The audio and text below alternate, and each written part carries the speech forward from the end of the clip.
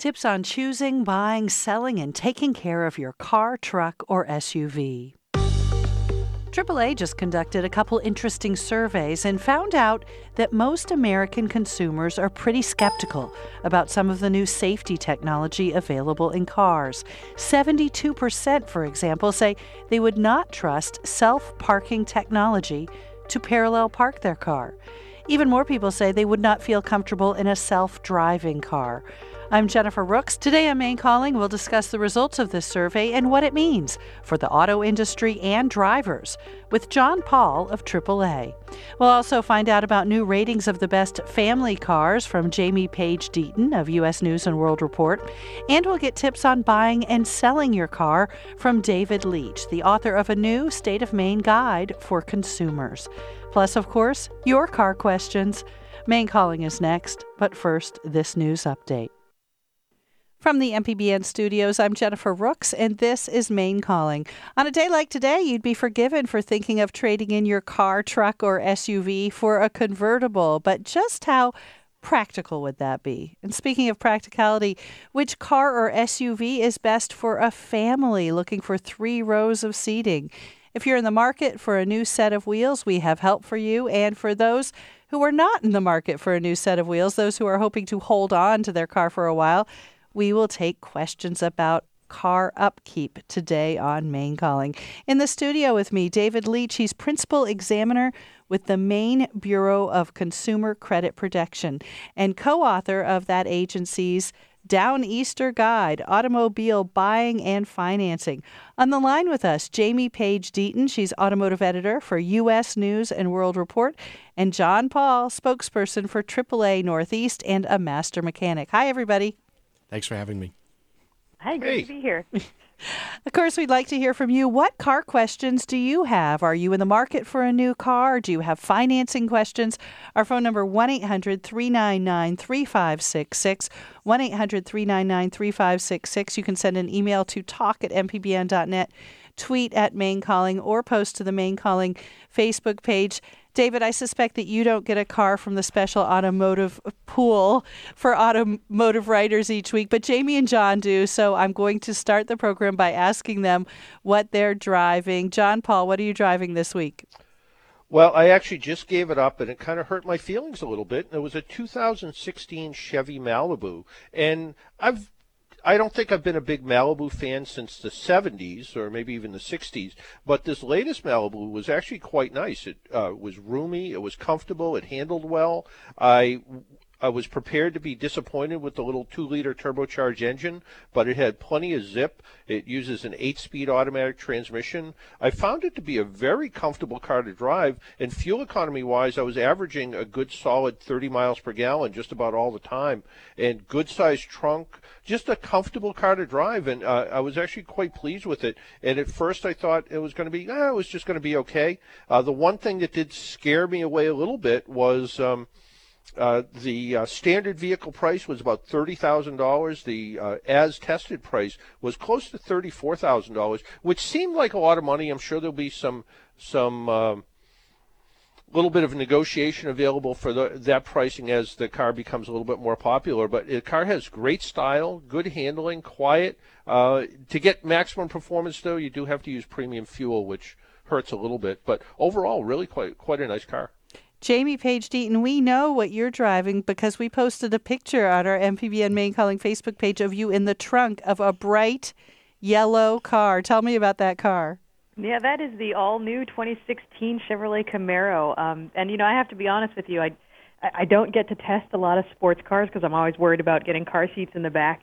But, man, is that a lot of fun. It is truly a great American muscle car. I mean, you talk about going fast in a straight line.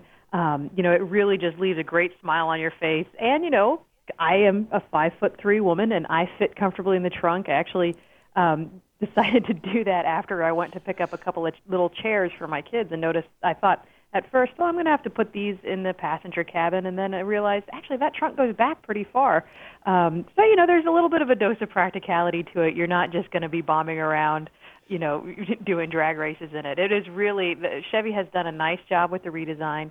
It's got great engine power. The transmission, like the Malibu, it's got an 8-speed transmission. very responsive, very smooth. And then it's something that you might not expect from just a muscle car is that the interior is actually very nice. The seats are comfortable. They cradle you, hold you in place during cornering. And it's got some really nice tech features as well, like Apple CarPlay, a great touchscreen infotainment system. And it, of course, has actually surprisingly good safety features, another thing that you wouldn't necessarily think of with a muscle car. But it's got, blind spot warning, which is actually really helpful because it does have some really thick roof pillars. So, changing lanes without a blind spot warning system, and it could be a little bit tricky. But, Chevy's thought of a lot of things with it and really churned out a nice car. Wow. Well, David Leach, bringing you into the conversation. The Maine Bureau of Consumer Credit Protection just came out with its updated guide to buying and selling cars. I think a lot of people are intimidated by the process, especially when the price tag is so high. We're regularly throwing around numbers that are above $30,000, $40,000 on this program. So from your perspective, as you have talked to consumers over the years, what is the biggest and most important thing that you think people don't understand? I think what they don't understand is that the auto buying process is a process. It shouldn't be like with the marketing, hurry, sale ends today. It's check your finances, check the APRs, the local APRs of the financial institutions that are out there. And as the two car gurus would probably say, get online and look at the blogs, look at the reviews of the cars. And so now in 2016, we have all this information. So it should never be, I was 24 years old. I was out buying lights from my old house in Hollowell, and there was a car dealership, and we drove over to it, and 2 or 3 hours later, we bought a car. That's not how to do it. So it's getting Mainers to understand that it's a process, and that's why we wrote this booklet. If someone hasn't bought a car in 10, 12, 15 years, what's different now that they should understand? I know a lot of people who are listening today try to hold on to their cars, and it's a whole new world than it was just a decade ago, isn't it? One thing, the big shock is the sticker. If you're talking new, that $10,000 or $12,000 brand new sedan is now $30,000. And like Pinocchio's nose, the financing has gone from a typical 48-month loan to 60 to 72 to 84 to 96 months. And so people have to understand that, yes, cars and trucks are made better now. They last longer than when our parents had cars. But you also don't want to finance something for longer than its useful life. So that's something to keep in mind. Buying a car is like piloting an airplane. And you want to take a few lessons first, and this book helps get people on the ground. All right. And we'll be sure and post on our MPBN Maine Calling Facebook page a link to how you can get a hold of this booklet. You can get a hard copy of it, but I also noticed online that it's just online, too, if you want to get the PDF version. So it's www.credit.maine.gov, and we will put that on the MPBN Maine Calling Facebook page as well. John Paul, I want to talk to you about a couple surveys that AAA has recently done. I mentioned them at the beginning of the program. They're looking at how people are embracing or not embracing the new safety features and self-driving cars. What did you find, and were you surprised by it? Well, we were a little bit surprised, I guess, but we shouldn't have been that surprised. One of them was self-parking features. And self-parking features, we looked at two different demographic groups, and one of them, it seems as if the younger drivers actually felt that they could park quicker and better than some of the self-parking cars. And some of the older drivers didn't necessarily trust the way it was going to work and got a little bit baffled by it all. And as somebody who, whenever I drive a car with self-parking, I always try it out to see how good it works. The technology, I'll admit, isn't 100% there. I used one to perpendicular park not that long ago. It was actually a Range Rover. It put me in the parking space, but I couldn't get out the driver's door because it brought me too close to the car next to me. Another one I tried, it parallel parked, but it parallel parked so close to the curb, the tire was up really touching on the edge of the curb, and I was worried about damaging a wheel. So in a lot of cases they work well, some cases not so much. And when it comes to self-driving cars, people are a little bit timid about that, and probably the best example of self-driving that you can get behind the wheel now and try is the Tesla. And it is a little bit unique. It puts you dead center in the middle of the roadway, which feels a little uncomfortable to most people. Most people tend to go a little bit left on a multi-lane road, so they have more room between them and the right side of the car, so it puts them right in the middle. It does react to things very quickly, but you sort of find yourself hovering over the wheel, holding on to the wheel. You don't really let it drive itself, and to me, that's not the way I want to self-drive a car. I either want a car that I can take a nap on the way to work or go out and drive it, one or the other. And the idea that I sort of have to I don't trust the system enough to work. And an engineer from Volvo told me a long time ago that self-driving cars, they really want to make them about as smart as a horse. So in other words, if you were riding a horse and you started to do something stupid, the horse would stop. And that's what they really want the self-driving car to do. And the other fear I have is people will forget how to drive. And we've already started to see that in the airline industry that, originally there were 3 pilots on a plane. Now there's 2. And then when it comes to emergency maneuvers, not everybody's Captain Sullenberger. Jaime Page Deaton, the breaking news from the U.S. News and World Report. Today you have a new study out just this morning, and it's the best cars for families. Were there any surprises in this analysis that you all did? Yeah, I mean, I think the biggest surprise is, if you're a parent, I think you think, all right, I have kids, time to go pack in on having a stylish car that's actually fun to own and just get something that I can, let the little rugrats, grind goldfish into the carpets of. And that's actually not the case. We found that there are a number of stylish, fun cars that will also work for families. So what we did is we looked at 21 different car classes, and we looked for the cars with the best combination of safety and reliability ratings, interior, passenger and cargo space, positive reviews from critics, and available family-friendly features. And we found that, there are some of the usual suspects on there, like the Honda Odyssey minivan and the Nissan Murano SUV. But you can also use, a Kia Soul, which is a small hatchback, will also work pretty well for families. And not just young families with kids in car seats, but also families with older kids, because the Soul has this smartphone feature where parents can track where their teen drivers have driven, how fast they've gone, and they can get alerts if the car is driven past a certain time of night or outside of a certain area that they set. Then there's also a lot of other cars that, parents will really enjoy owning, but will also work for kids, like the Audi A7, which is a really distinctive-looking luxury large sedan. But it has features like, in-car Wi-Fi, which, kids would really enjoy on the road. They can stream movies and things like that. And then, there are some other, surprises there, too. You can get into, a Volvo XC90, which I think most people would look at and say, all right, an XC90, that's a luxury 3-row SUV. Sure, that works for families. But it also has, it's one of those cars that you're not going to be embarrassed to drive, say, your boss or a client around in either, because it's very stylish with an incredibly, luxurious and opulent interior. So it's really the message to take away from these is first, there's a family car out there for every single budget. I mean, we looked at things from, subcompact SUVs all the way up to super large SUVs like the Cadillac Escalade and the GMC Yukon. But then the other thing to remember, too, is, just because you've had kids doesn't mean that you have to have, the automotive equivalent of, mom jeans and Crocs. You can still have something cool that everybody's going to like, but that you're going to enjoy owning and driving. That's also going to make your life easier as a parent. I mean, you guys know that I've got 2 small kids. So we did look at family-friendly features beyond just a rear seat entertainment system. We looked at stuff like one of my favorite features that I think is one of the best things that parents can spring for themselves is proximity key in a car. And this is a system where the key can just stay in your pocket or in your bag. You walk up to the car, you touch it, and the car unlocks. When you're wrestling with, toddlers in the grocery store parking lot, not having to try and put a kid down just to dig a key out is, not only convenient, but it's potentially, a safety feature as well, because it allows you to keep your hand on the kid. Yep. We also looked at stuff like automatic tailgates, where you just have to swipe your foot underneath a car's bumper to get the rear to open up. Again, this is something that really makes life a lot easier and more pleasant, because, being a parent's hard enough. But if you do drive your boss, you'd recommend vacuuming the goldfish out first, even if you have the Volvo, right? Even if you have the Volvo, although, it's also nice to offer your boss, a sippy cup of milk if you've got one hanging around in the back seat. If you'd like to join the conversation, the number 1-800-399-3566, 1-800-399-3566. You can send us an email, talk@mpbn.net, tweet @MaineCalling, or post to our Facebook page.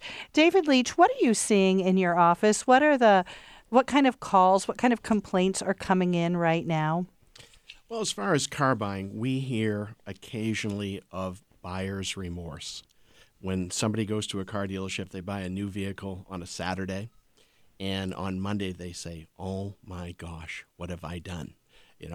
They didn't look into what that monthly payment was going to, how it was going to impact their family budget, saving for their kids' college, just buying groceries. And again, as we talked earlier, monthly payments have gone from typically from 48 months to 60 to 72. So it's a long commitment. And so people are saying, does Maine have a law, a 3-day rescission period on automobile sales? We said, no. You signed a contract and all that, so you have to think about it. And that was Jenifer, that was one of the reasons why we wrote this book, the Automobile Smart Buying and Financing Guide, so that Mainers could, either get it online, credit.maine.gov, or 1-800-332-8529.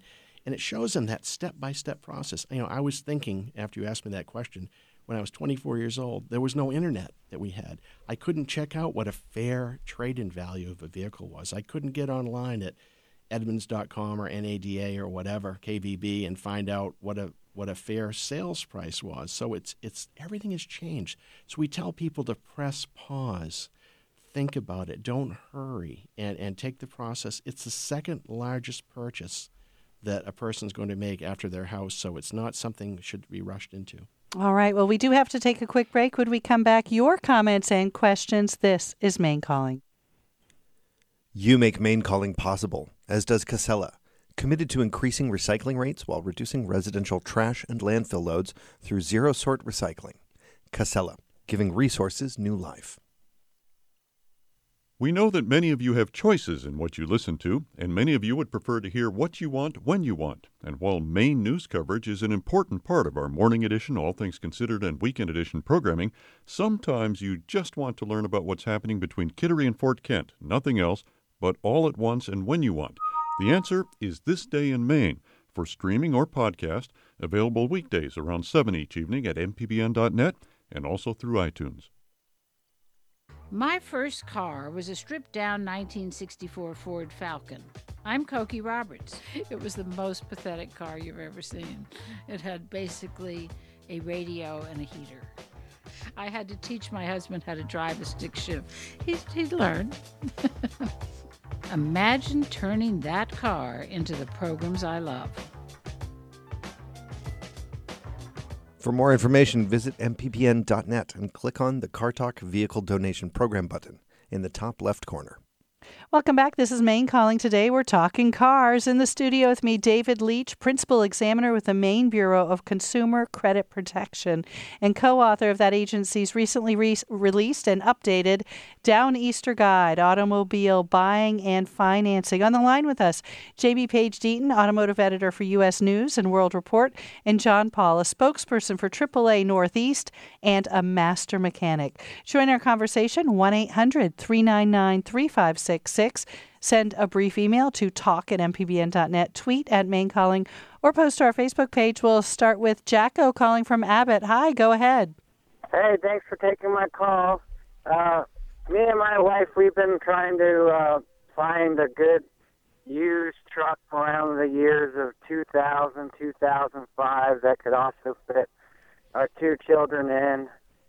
We kind of like the Frontier Nissan or the Tacomas, but they're very expensive. And I was wondering if you had any recommendations of trucks that would fit sort of that type of vehicle. Jamie. I just have to ask, how old are your kids? Are they still in car seats? Yeah, I have a 3-year-old and a 6-year-old. All right, 3-year-old and 6-year-old. That is a really tough bill to fit when you're looking at compact trucks like the Tacoma or the Frontier. I actually tested the new Tacoma, which is not that much bigger than some of the years that you're looking at. I tested it about 2 weeks ago, and interestingly, when my son's car seat was in the back seat, my husband, who granted is pretty tall, he's 6'1", could not comfortably fit in the passenger seat just because of my son's age. He's 2. The tilt on his car seat is still a little bit long. So, and you've also noticed too, those tend to be very expensive trucks, particularly in this area where people use trucks for a lot of different jobs. What you might consider For the year that you're looking at, it's a little bit bigger, but a Honda Ridgeline would work out pretty well for you. It's got a bigger back seat than both the Frontier and the Tacoma. It's just got the similar reliability ratings as a Tacoma does, but a little bit more space and a little bit more comfort. You can't get quite as long a bed with it as you could with a long bed Tacoma, but it should work for your family, and they'll be a lot more comfortable in it, particularly as the kids get bigger and start requesting more legroom. Thanks, Jacko. And John, do you agree? I agree. I think the Ridgeline's always a good choice. I wouldn't be afraid of looking at a Chevy half-ton pickup truck. Even though it's a full-size truck, it might be a little bit bigger than what you want. They still get pretty decent fuel economy. Look for rust. Rust is probably the biggest concern with those vehicles, both rusty body parts as well as rusty fuel and brake lines. But, once you get through that, it's not unusual to see some of these Chevy pickup trucks going 200 and 300,000 miles. So maybe you can find a 2002, 2003 extended cab that's going to be able to accommodate the car seats in the back, or maybe even a quad cab, and have that shorter bed. The 5.5 or 6 foot bed still makes it pretty maneuverable. And they made 1 billion of them, so you could probably find one that is in pretty good condition still, with not a million miles on it, but still pretty reliable. All right, Jacko, thanks for your question. We have an email here. I'm going to shoot this one to you, David, but it may be a question for John. This is from Diane. She writes, I have a 2003 hatchback with a seatbelt problem. Twice since I've owned the car, in 2006, I've had to replace the driver's seat belt, because it stopped latching. I brought it to the dealer both times for the replacement, Mazda, and was disappointed they held me responsible for the payment.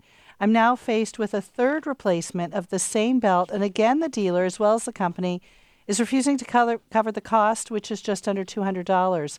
I recognize that the car, as well as each replacement belt, is beyond warranty, but this seems to be an unusual problem, as well as a safety issue. Am I justified in feeling that the company should be responsible? Boy, my go-to on an issue like that, as a Maine resident, my first call would be to the Maine office of the Attorney General. 1-800-436-2131. They can mediate that. They can look at that. And I don't know if the Maine lemon law applies, but it's a free call, and they could tell you, what's going on with that, if there's a recall on it, and maybe mediate that between yourself and the dealership or the manufacturer. John, do you see that often where people have to replace the latch on a seatbelt multiple times?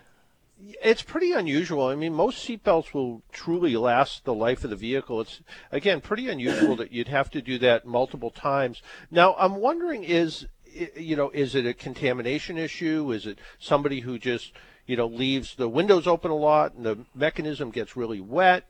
Or because you don't see that very often. Even I do car seat checks, so I go out and help people put kids' car seats in. And, I can do a bunch of cars, a lot of older cars, and every once in a while I come across a seatbelt that doesn't latch properly, but it's very unusual. And a lot of times, if it's the mechanism itself won't lock up because the mechanism that keeps the belt from retracting isn't working. But if it's the buckle itself, a lot of times the buckle is just a contamination issue. So, but again, you expect something to last a certain amount of time, so sort of that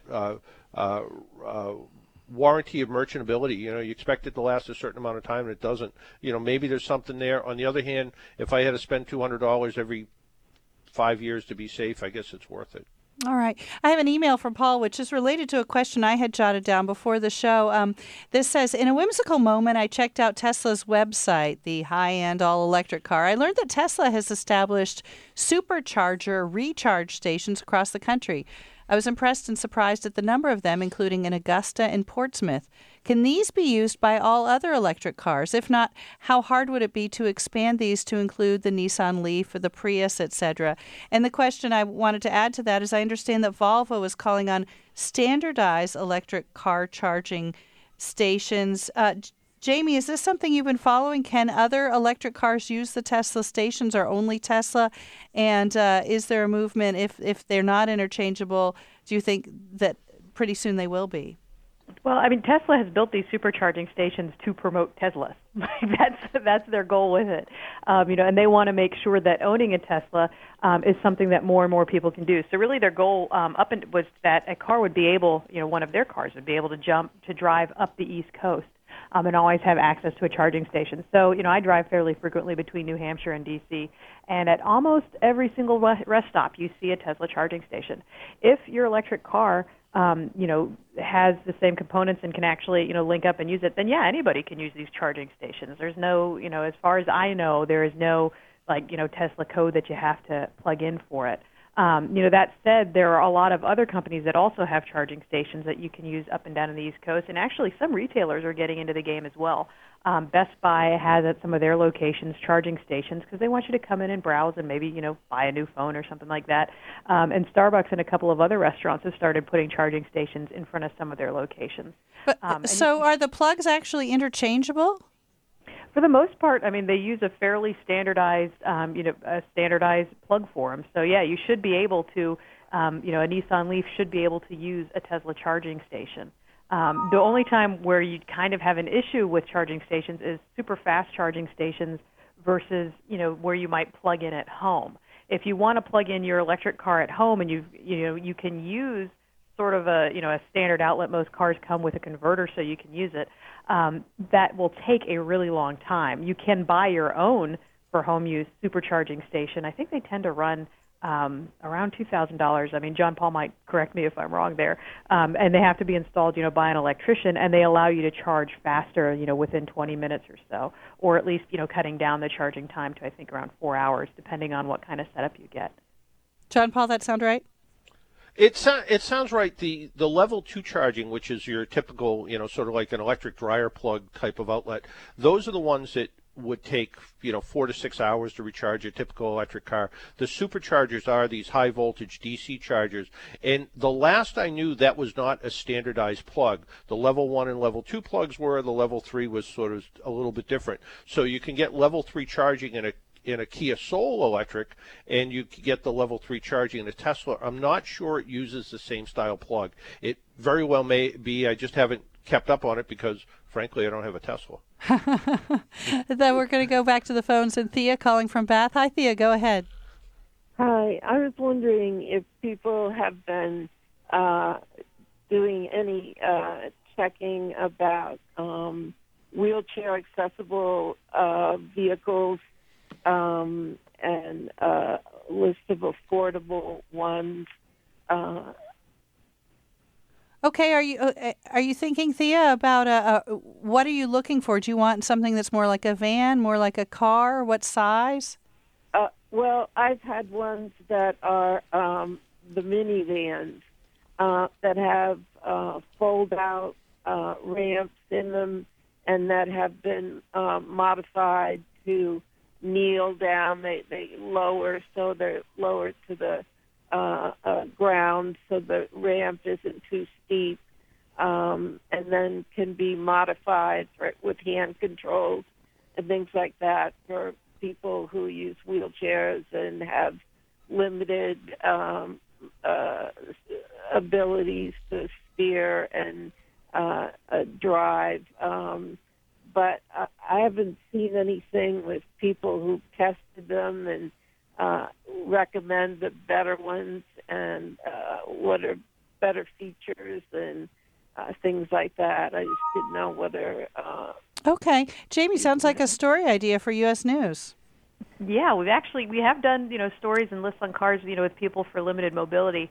And what we really do see is it seems like for wheelchair accessibility, a minivan tends to be your best bet. And you will have to get some dealer modifications with it. But there is, a whole organization of car dealers that, focus on modifying cars for to make them accessible. You can also get, if you want something slightly smaller, I have seen where a Honda Element, which is unfortunately no longer in production, but I've seen modified Honda Elements, which is sort of a low-to-the-ground, boxy crossover that have been modified for wheelchair use, and those work out fairly well. And then I've also seen a modified PT Cruiser, which is, again, no longer in production, but it's a small car that is easy enough to modify so that, that users can put in a ramp and have that kind of accessibility that you really need with a wheelchair. Are there some, Jamie, that are more reasonably priced than others?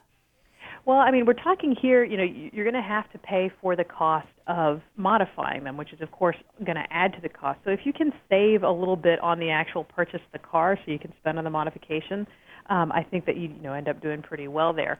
So again, like if you're looking at, something that's a little bit less expensive, something like, the Chrysler PT Cruiser, which tends to have fairly good used car pricing, it's not that expensive, would be one to look at. The Honda Element, again, you'd be getting a used one, but that's much less expensive than a brand new minivan. You could also look at modifying a Mazda 5, which is a smaller size minivan, which is not only generally going to be less expensive when you buy it up front, but compared to other minivans, the Mazda 5 has really low ownership costs over time.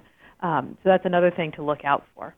John Paul, do you have any thoughts about when you're modifying a car or a truck? Any things to keep in mind for safety and efficiency?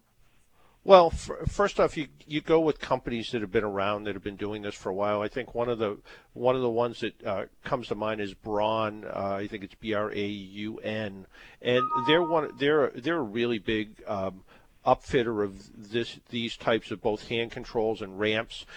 The other thing is, like Jamie mentioned, reliability. You may find that a Honda Odyssey or a Toyota Sienna van, just because it's historically a more reliable vehicle than maybe a Chrysler minivan, might be a better place to start. So you're ending up a little bit above quality-wise than some of the others. The other thing is, all the major vehicle manufacturers, whether it's Toyota or Ford had a presentation at the Chicago Auto Show. I think it was something like Ford Life Rolls On or something like that, and it was all about some Ford vehicles that could be easily adapted for wheelchair transportation use. And also, when it comes to cost, there are a lot of different grant opportunities that are available to try to help people with some of these extra expenses that would go along with the vehicle. David, just to add with the cost there, Medicare and Medicaid sometimes will pay for some modifications to automobiles, and for the VA will also pay for some modifications to automobiles. So there are grants available for people to make this a little bit more affordable. And David, if someone is thinking that they're going to save some money by buying a used vehicle and then have it outfitted for access, what kind of tips do you have, not only for somebody who might use a wheelchair, but for anybody who's looking at a used vehicle? What do you want them to keep in mind? I think the first thing is like, do your research. You're talking about a Chrysler or a PT Cruiser or Honda Element, which I've been driving for the last 10 years, and I know how reliable and bulletproof Honda can be. So, you get on the internet, you find your price, but you look at reliability, because that's a big cost to have something converted. If you buy a used Element, and I don't know how many thousands of dollars this would cost, you want to put that investment into something that's going to last, that's not going to rust out, or the tranny's not going to go, or something like that. So I just say, take your time, get on the internet, and research. All right. Well, we do have to take another quick break. When we come back, more of your comments and questions. This is Maine Calling. You make Maine Calling possible, as does Lee Honda in Auburn, featuring the 2016 Honda HR-V crossover. Inventory and pricing at leeauto.com. I'm Renee Montaigne. Every night at midnight, I drive my 30-year-old sedan to NPR West to host Morning Edition. There are some benefits to keeping crazy hours, for instance, no traffic jams and plenty of parking. There's nothing like a trusty car to get you where you're going, but when you're ready to part with it, did you know that you can turn your car into the programs you love? Donate it to us. Here's how. For more information, visit mpbn.net and click on the Car Talk Vehicle Donation Program button in the top left corner. We'd also like to thank Michelle of Oakland, Maine, for the donation of a 2004 Volkswagen Jetta. This week on Speaking in Maine, the 2016 Camden Conference, A New Africa. Africa is an extraordinary continent with extraordinary people. There is a spirit that just soars, a unique, funky mix of friendship and feistiness, all mapped against an often baffling backdrop of persistent corruption. All this week at 1 o'clock on Speaking in Maine, here on Maine Public Radio. And join us this afternoon for a talk by Ms. Ka Wala. She's a Cameroonian grassroots activist and former candidate for Cameroon president, speaking on We the People of Africa, Facing Crisis and Opportunities. Coming up in 20 minutes here on Maine Public Radio. Welcome back. This is Maine Calling. I'm Jenifer Rooks. Today on the program, answers to your car repair and car buying questions. In the studio with me, David Leach with the Maine Bureau of Consumer Credit Protection.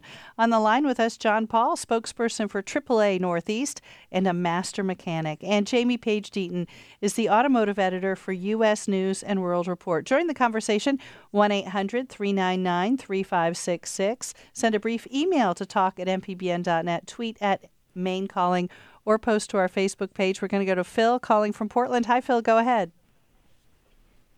Yes. Hello.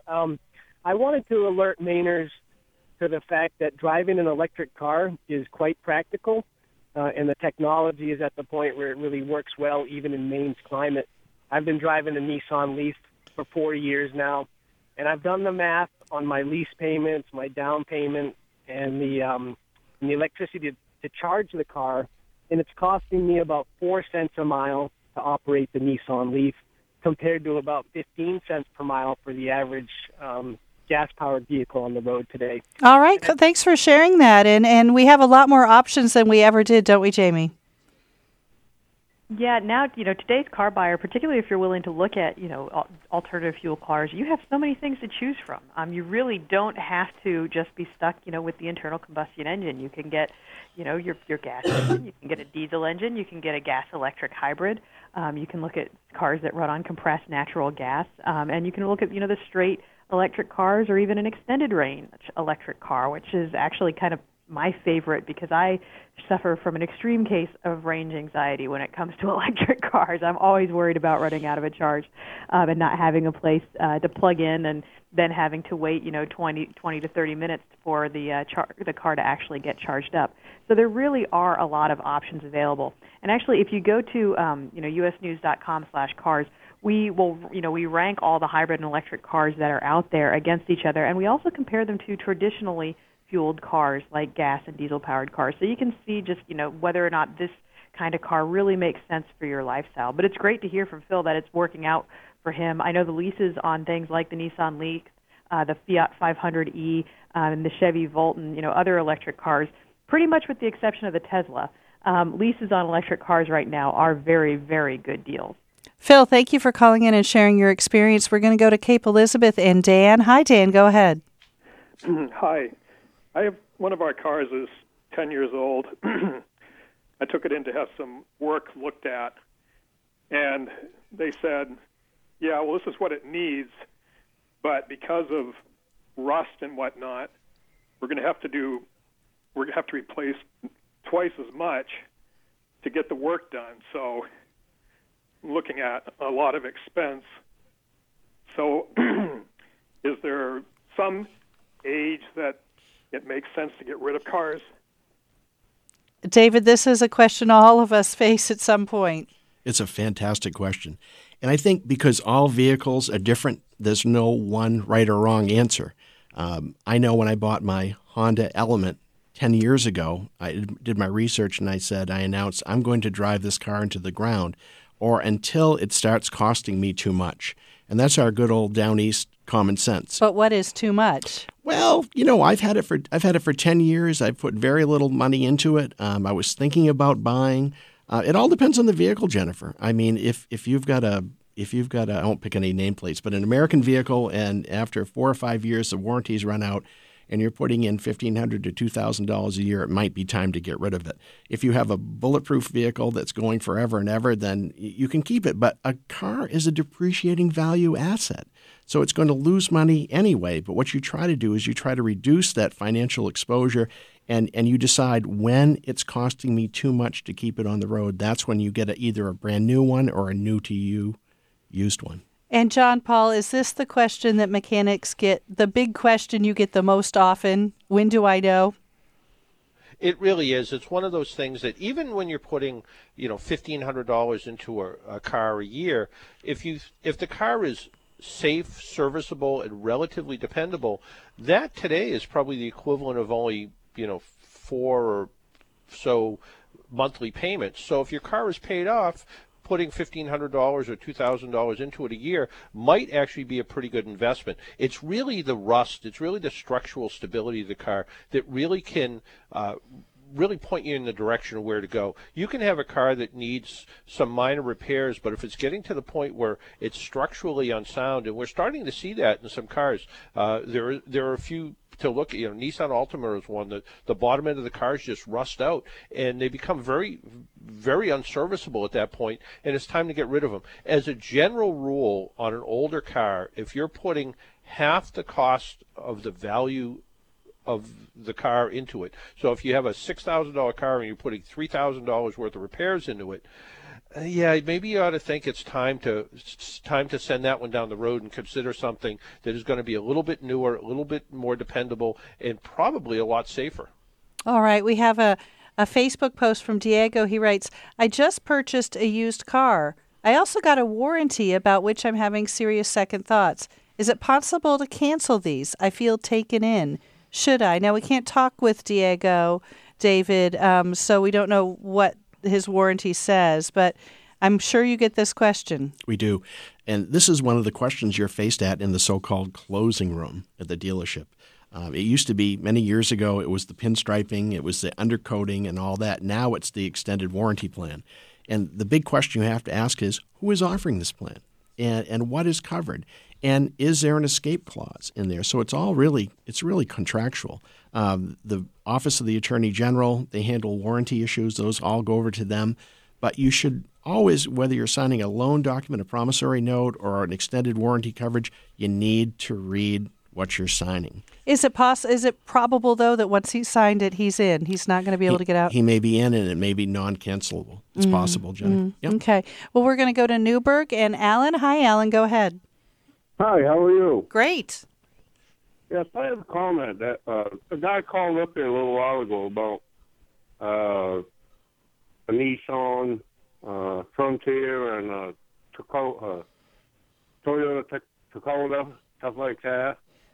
And he was looking for legroom. And I have a Nissan Titan 2005, and it's been one big tough truck. And it's got the 4-door. It's got the 180-degree door. Oh, Alan, I think we've lost you, but I think he's calling Jamie to say that he loves his Titan truck. Yeah, and the Titan is the next size up in truck from Nissan, and it sort of goes with what John was recommending. If you're having trouble fitting car seats into a compact truck, because those do tend to be pretty small, going up to a midsize like the Honda Ridgeline or a full size like a Chevy Silverado, Ford F-150, or Nissan Titan is a good way to turn your truck into more of a family vehicle. I mean, for many years, my family had a Chevy Silverado 1500, and it was a 4-door. And really, those first 2 rows were very similar to what you would see in a, similar vintage Chevy Tahoe. Not quite as much room. The back seat, was a little bit more upright, but you could still very comfortably put car seats. It was wide enough for actually 2 car seats and 1 adult to fit back there. So if you're, if you're got a family and you want a truck, fitting it all into a compact truck can be a little bit difficult. So looking at something larger can often make a lot of sense. All right. I want to ask you about something, John Paul. I was reading a blog this morning which struck me as so true. The blog was called The Endangered Species, the Spare Tire. Why do we not have spare tires in our cars anymore, and what's going on? Well, it depends who you believe, but, some of it is weight savings. The more weight you save in a vehicle, the better the fuel economy is. And when the engineers look at trying to save weight, the spare tire is an easy target. The spare tire, the wheel, the jack, the lug wrench, there's an easy 50 pounds to take out of the trunk of the car. Other times it's just a matter of space. I was driving the new Mazda Miata, which is a great little convertible, pretty good sized tires on it. You'll look in the little teeny tiny trunk, and you're not going to put a spare tire in there. So some of it's just a matter of you can't put them in there. Some of it's a matter of weight, and sometimes it's truly cost. You look at the cost of what a spare tire and wheel costs versus an inflation kit. They're saving money. we saw actually more cars a few years ago that didn't have spare tires than we do today, because the American public is saying, we want our spare tire back. Give us our spare tire back. In fact, at AAA, when someone calls in for road service, the last I knew, we have a list of about 120 or so vehicles that may not have a spare tire. So when someone calls up and has a flat tire in their car, it may turn into a tow and not just a flat tire replacement, and we send out the appropriate vehicle for that. Would you recommend that if you are listening to this and go out and look in the back of your car and realize you don't have a spare tire, that you might want to buy one and put it in your trunk? It's a pretty good idea, because I have gotten in a few situations, and sometimes with test cars, that don't have spare tires because they have spare tire inflation kits, and hit a pothole or something and damage a sidewall of a tire, and that spare inflation kit isn't going to help. And that's the next step from the spare tire kit is the 800 number to call for help. So if I had room to put even a space saver spare tire in, one of those little donut style tires, I would put one in. But I have to tell you, I guess because I'm a little bit older and I forgot about it, we had to replace my wife's car this year, and we replaced it with a Volkswagen Beetle convertible.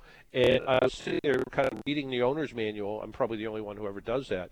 And I thought, does this car have a spare? And I actually went out and looked just to make sure, and it did. Felt better about it. All right. Well, Jamie, I want to ask you about the VW recall. What's the latest on this? It was such big news last year, and it seems we haven't heard anything in a while. What's going on for all the owners of the the diesel sport wagons and those cars? Yeah, well, I think VW is probably pretty happy that we haven't heard a lot about this in a while. I mean, I think they're hoping that, the furor will die down around it.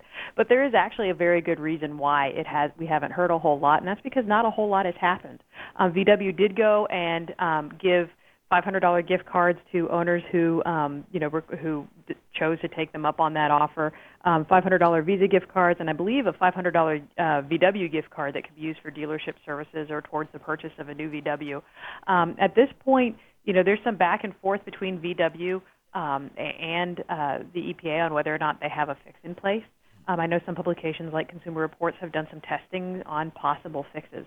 But at this point, VW owners should really be thinking about, if they can, maybe just sitting tight with their VWs and seeing what the company actually comes up with in terms of a fix. But right now, there's not really been any new news to report.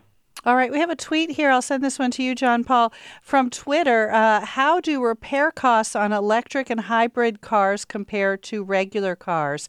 Is it easy to categorize it that way, or does it depend on the car?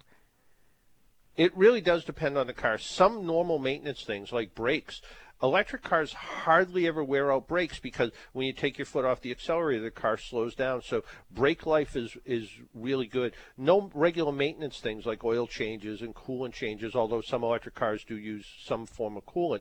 So generally, electric car maintenance is far less until it becomes time to replace the batteries. Then it gets very, very expensive. So it depends on the life of the car and where you are in that sort of life cycle. The same thing sort of happened with hybrid cars too. Originally, when the Prius came out, people thought about, there's not a lot of maintenance involved, even though it's a gasoline electric car, but the maintenance is very low.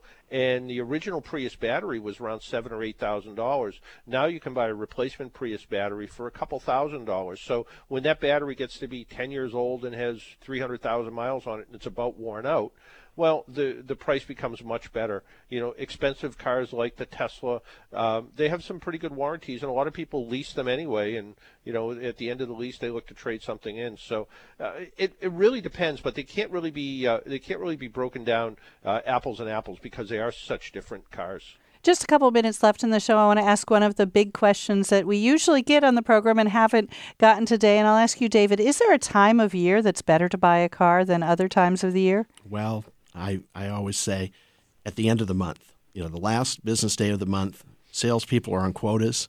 And I bought my last two vehicles, my son's 2016 Jeep Cherokee Latitude, on Halloween, and played two dealerships against the other. I think February, the last day of February, because it's Washington's birthday month, is great. And I wonder what the other two car gurus would say about the last day of the year as far as inventory reduction. What do you think on that? Jamie? Well, we've actually seen a lot of data around this, and the best time to buy a car is the week between Christmas and New Year's. That is end of the year.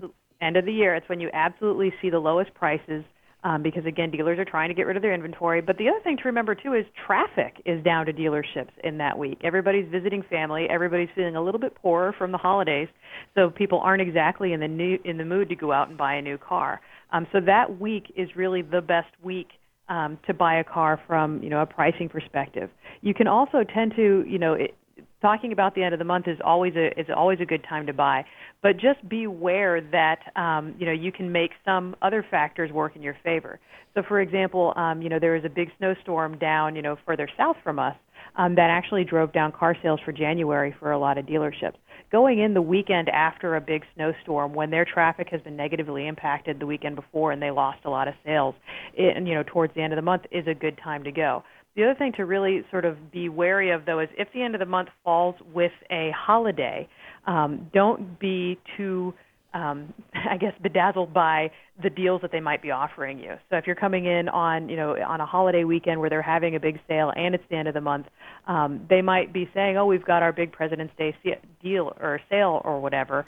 But you just want to double check, hop online, know what a fair price for that car is anyway, so you're not just dazzled by the price, that, it's a sale price, without actually checking, is it actually a good price or are they just calling it a sales price? Oh, my goodness. Well, that's the last word today. This hour always goes so quickly when you guys are on.